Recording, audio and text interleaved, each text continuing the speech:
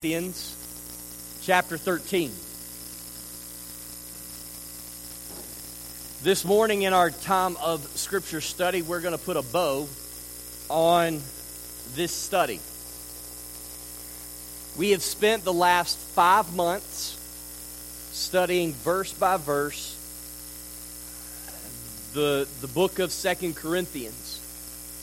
It's my prayer that it's been helpful in teaching us how to learn to look to God for comfort and guidance and provision regardless of our circumstances, but especially when we're suffering.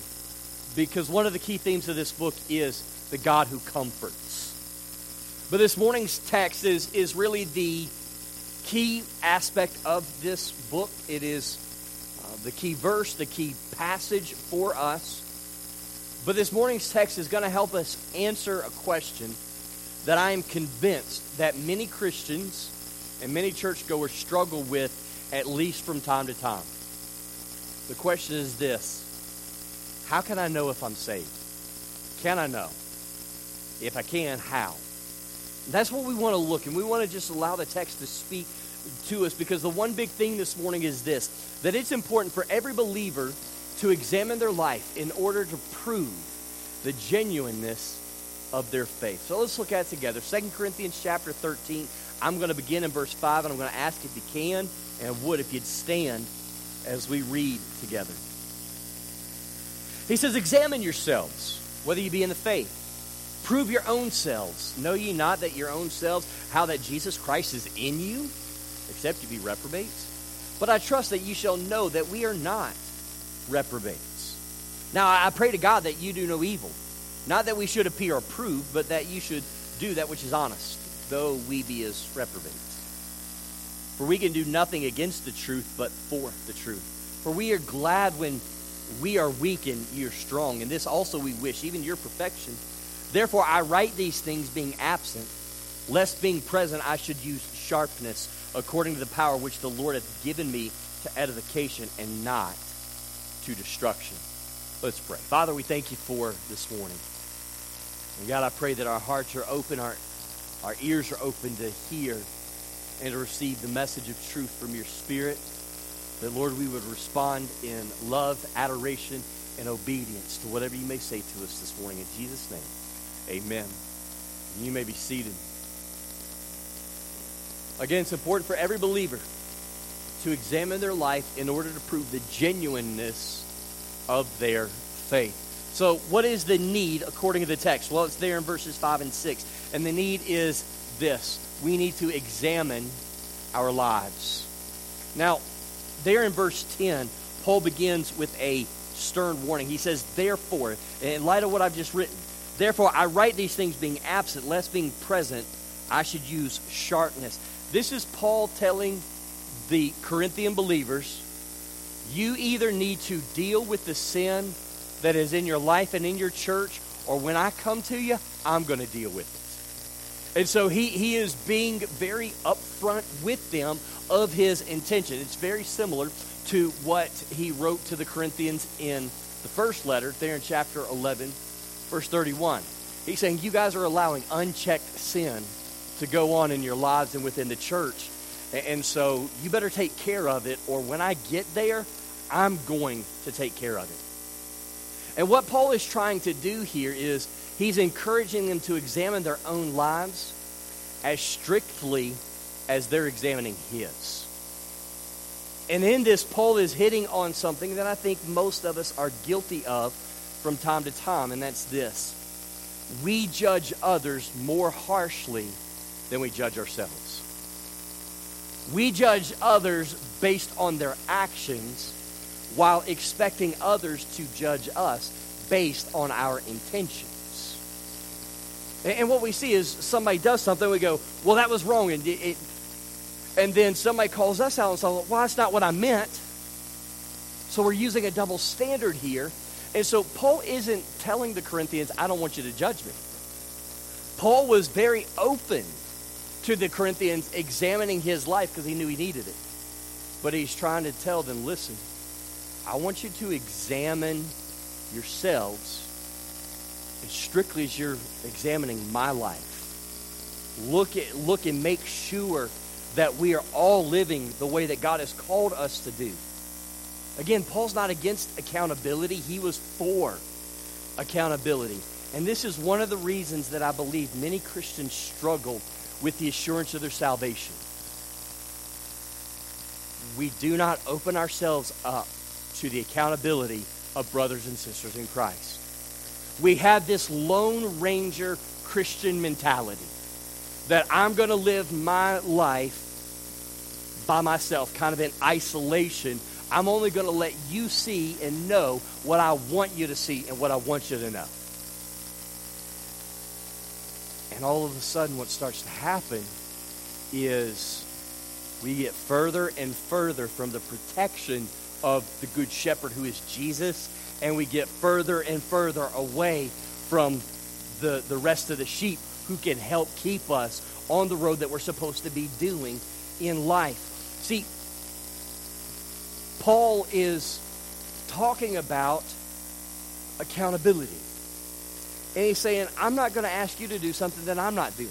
If you were to go look at 1 Corinthians chapter 9 and verse 27, you would see one of Paul's greatest concerns, at least in his own life, is this. He says, but I keep under my body and bring it into subjection, lest that by any means, when I have preached to others, I myself should be a castaway.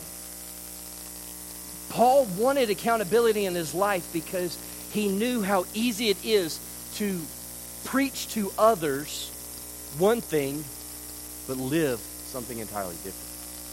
And so Paul is saying, listen, Corinthians, I need accountability as much as you do. If we're going to be who we're supposed to be in Christ, we have to hold one another accountable in everything that we do. And again, I really believe that this is one thing that is missing in so many believers' lives. We're afraid that if I open up my life to you, well, you may not like what you see. And I don't want to do that. We are so caught up in our own egos and our pride that we want people to think a certain thing about us, and so we carefully craft that image in front of them. And the thing is, we know it's not true. We know that we should do something about it, that we should expose our lives to Christ, and He would help us. But we're afraid. We're afraid that if somebody in church saw me for who I am, they wouldn't like me anymore. We're so worried about other people's approval that we don't even recognize that God is displeased with what we're doing. We readily go around and inspect the fruit of other believers, but seldom do we take a stroll through our own orchard. Seldom do we even look at our own lives. Why? Because it's so much easier to judge you instead of going, well, what about me? How am I living? Christian profession must be evidenced by Christian conduct. You got to walk the walk, not just talk the talk. An analogy that I think about when it comes to accountability is really from the world of baseball. Now, years ago in baseball, the players policed themselves. What I mean by that is this. If your pitcher hits one of my guys, his team knows whoever's the first one in that batter's box, they are taking one in the hip pocket. Like that's one of the unwritten rules. You hit my guy, I'm going to hit you. It's over with. We go on about our business. Well, Major League Baseball has kind of legislated that out of the game. And I would argue to disastrous results. Because you have pitchers today that are throwing routinely in the upper 90s, low triple digits, who are unafraid to throw at a guy's shoulder and above. They know that if I hit you, you're not going to do anything about it because you don't want to get thrown out, you don't get fined, and you don't want to get suspended. So they routinely will go head hunting, operating with complete immunity. And what's going to happen? Someone's going to get seriously hurt. And it's led to more bench clearing, bullpen clearing brawls. Why? Because there's zero accountability. Now let's apply this into our walk with Christ. If you knew that one day every week you were going to sit down with a group of brothers or sisters in Christ, and they were going to hold you accountable for your attitudes, for your words, and for your actions, and that if we weren't living the way we were supposed to, appropriate biblical discipline would be carried out. Would you be sinless? No. But would you most likely pause and be a little more careful and intentional about your walk with Jesus? I would say yes. Why? Because we don't want to have to go to somebody and they go, hey, how's your walk with Jesus been this week? Well, you know what? I completely blew it, and this is how. Accountability will not make us sinless, but it will make us more intentional about how we live. It will help us keep our sinful nature in check. And it's something that you and I desperately need if we are going to be the men and women, if we are going to be the church that God is calling us to. Now, why is it important? Why is self-examination, why is accountability important? Well, verses 7 to 9 would answer it this way. To know if you're saved or not. Now, there at the end of verse 10, he says, according to the power which the Lord has given me to edification. Now, Paul is saying the reason I'm going to hold you accountable is not so that I can judge you or condemn you, but rather so I can encourage you and build you up.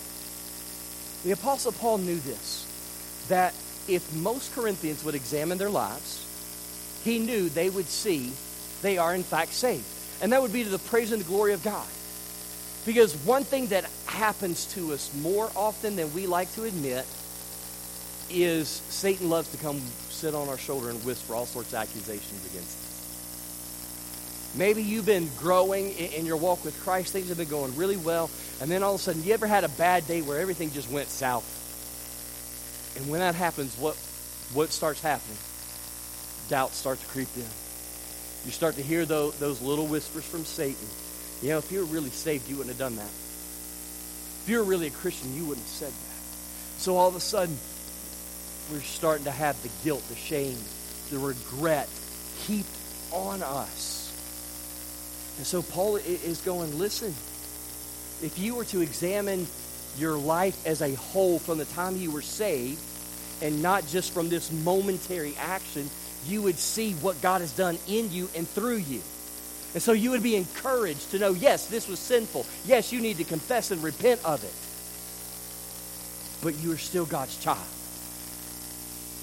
And so that's half the equation. The other half is Paul wants those who are sitting in the church at Corinth who aren't saved but think they are saved, he wants them to feel that conviction. He wants them exposed to the Holy Spirit to go, you know what? Something's not right. And we learn this by the word that Paul uses 3 times in our text. In verse 5, 6, and 7, he repeats one word, and the word is reprobates. Now, what does reprobate mean? It means to be a counterfeit or to be discredited after a test. So, notice what he says in verse 5. Examine yourselves whether you be in the faith. Prove your own selves. Know ye not your own selves how that Jesus Christ is in you? In other words, you are indwelled by the Holy Spirit if you're saved. The only exception to that, he says, is if you're a counterfeit. If you're not really saved. Then verse 7, he says, now I pray to God that you do no evil. Or verse 6, but I trust that ye shall know that we are not reprobates. See, these false teachers had been accusing Paul of not being a true Christian.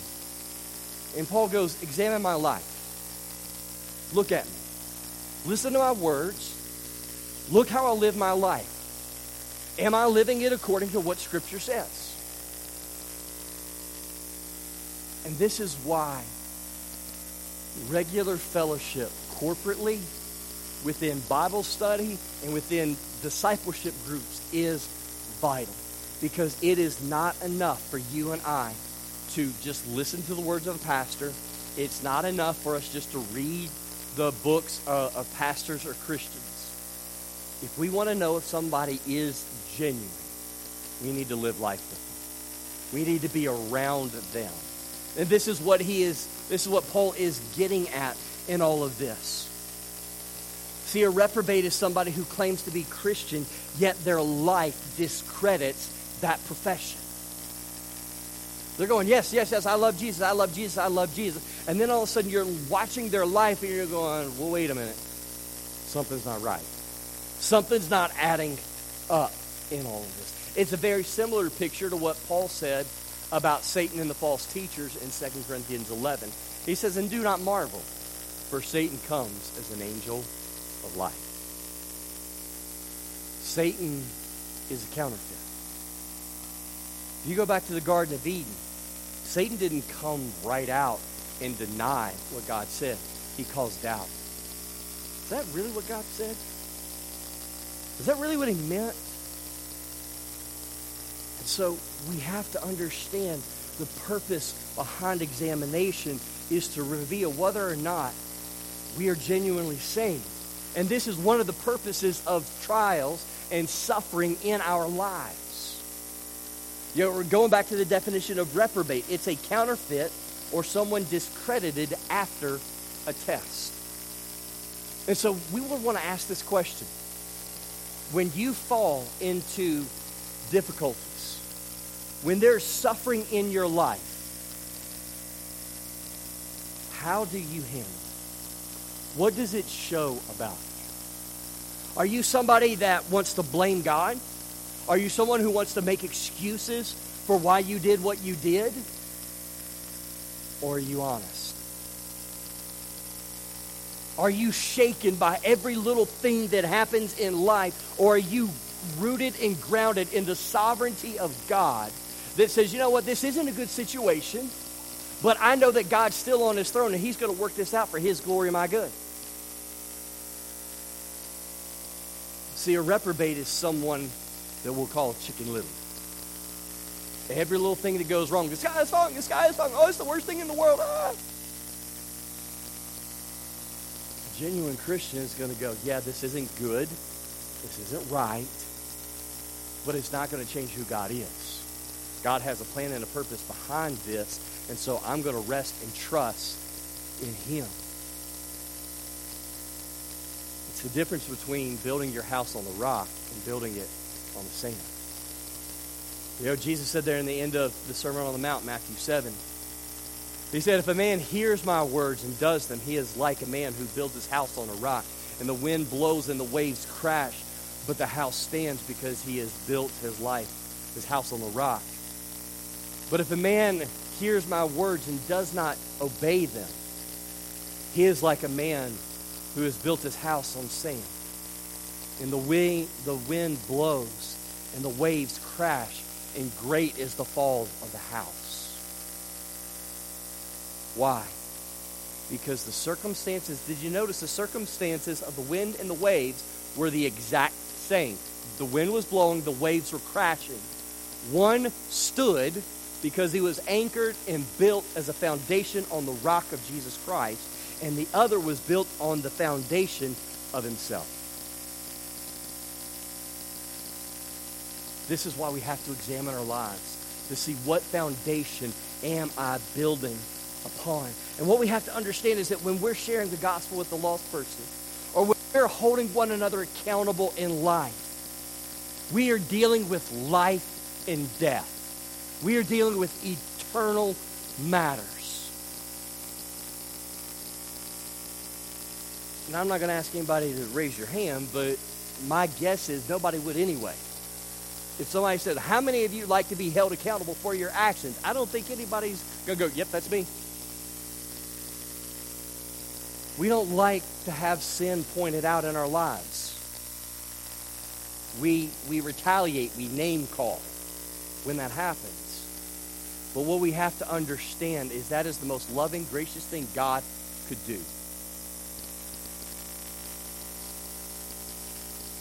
I love my children. But if I was to let them go and start running and playing on train tracks, even though I saw the train coming and I knew the train would not be able to stop by the time it got there, Would you think I loved them if I just was like, man, I hope they figure this out real quick and kind of turned and didn't pay attention to them? I'd be charged. Neglect of a minor, and I should be.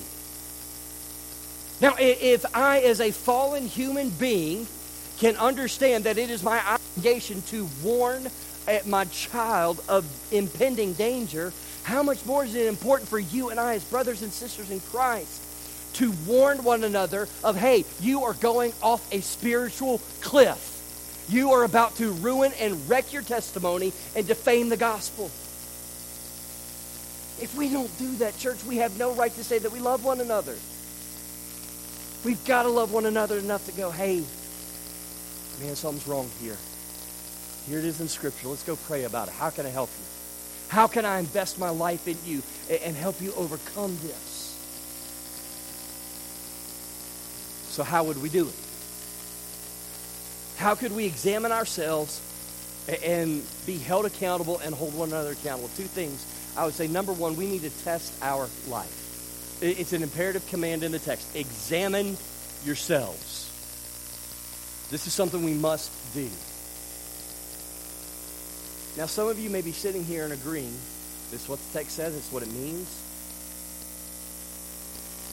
But maybe you're coming off a really difficult week where things just didn't go the way you thought. And you found yourself praying and confessing sin more than normal. And you're wondering, how can I even know if I'm saved? I want to know that I'm saved. How can I do it? God knew we were going to have these questions.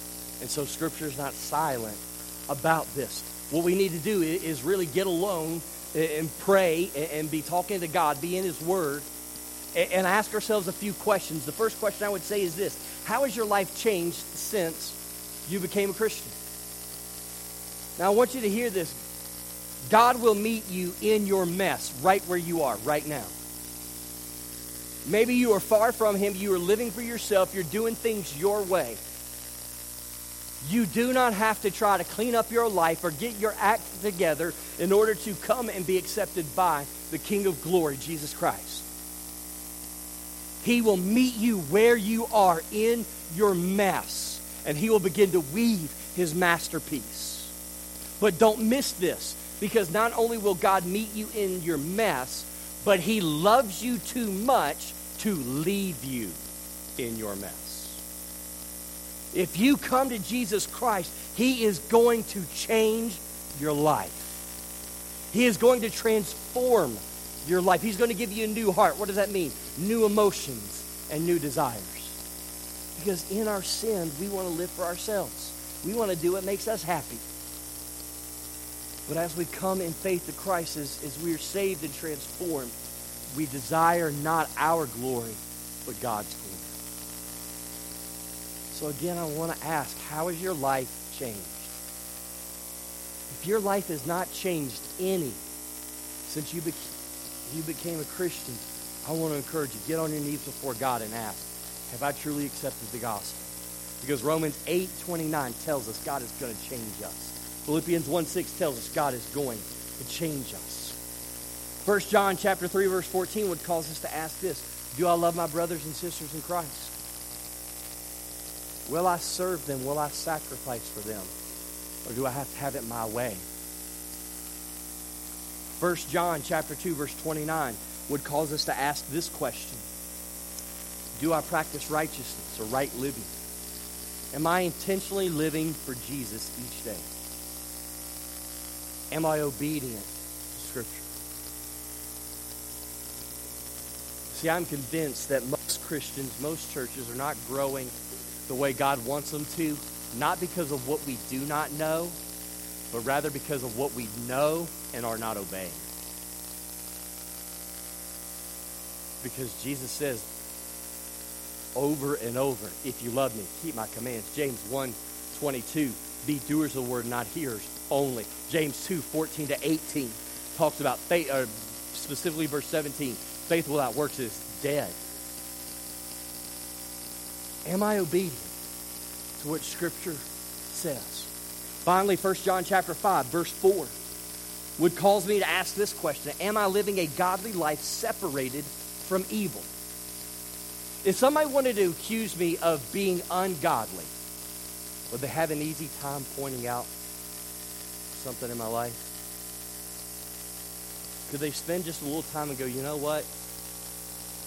You're not living like a Christian, and this is how. Would they have an easy time doing it? If so, then we need to be confessing, and we need to be opening our lives to examination. The second thing, now this isn't on the bottom of your outline because, like I said, 8:30 this morning, God added this about 7:46 this morning. The second thing I would say is this: be accountable. If you're serious about knowing whether or not you are genuinely saved, you need to get alone and pray and talk with God. And then you need to allow him to talk back. I'm unapologetic in saying that God talks to me every single day as I open this. As I'm opening Scripture, God is talking. Wow, this is the Word of God. It is living, active, and sharper than any two-edged sword. Nothing will diagnose my self-righteous, prideful disposition better than God's Word. And so the more I'm in this, the more God is speaking, because when you and I pray, that's us talking to God. And when we're reading Scripture, that's God talking back. So how can I do it? How could I talk to God and then listen to him? Well, let's just use this text really quickly. All right, verse 5. Examine yourselves whether you be in the faith. Lord, am I being obedient to Scripture? Am I obeying what you're calling me to do? And then just allow him to speak. Whatever you're reading, you know, every single day you're reading. We're doing a New Testament reading plan this whole year. Every day as you're reading that one chapter out of the New Testament, ask the question, Lord, how am I supposed to obey this today? How am I supposed to live this out? Am I living this out? Not only do we need to get along with God, but we also need to be intentional about getting with others. The other side of spiritual growth is accountable relationships with brothers and sisters in Christ. You meet with 3 to 5 people for 60 to 90 minutes once a week for 12 to 18 months for 4 purposes. We're going to pray. We're going to read Scripture. We're going to memorize Scripture. And then we're going to hold one another accountable. We're going to ask the hard questions. Have you been in the Bible this week? Have you been praying? Have you shared the gospel? Have you looked at anything that you shouldn't have? Have you participated in anything that you shouldn't have? My favorite question, the last one. Have you lied about any of the answers to the previous questions?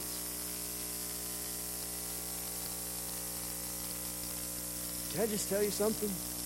That is the single greatest part of my week, and it is the most terrifying part of my week. Why? Because I know every week I'm going to sit across the table from a couple of guys, and they're going to hold my feet to the fire. They're going to ask me these questions. And they're not going to give me a pass. And so every day leading up to, I know I've got 2 options, 3 really. I can double down on my sin and lie about it. Hopefully we're not going to choose that one. I can make sure that I'm intentional about living the way I'm supposed to. Hopefully we're going to do that. Or I can be honest and transparent and go, you know what? I blew it this week. And this is how. Now, don't be afraid to do that. You are not less of a Christian because you admitted that you are a sinner. I already know you're a sinner. And you already know I'm a sinner. So in confession, what we are asking for is help. Help from the Holy Spirit and help from our church family to live the way God's called us to. And we need this in our lives. I'm convinced that one of the single most important things we can do to get off the merry-go-round of doubting our salvation is intentional, accountable relationships with our brothers and sisters in Christ.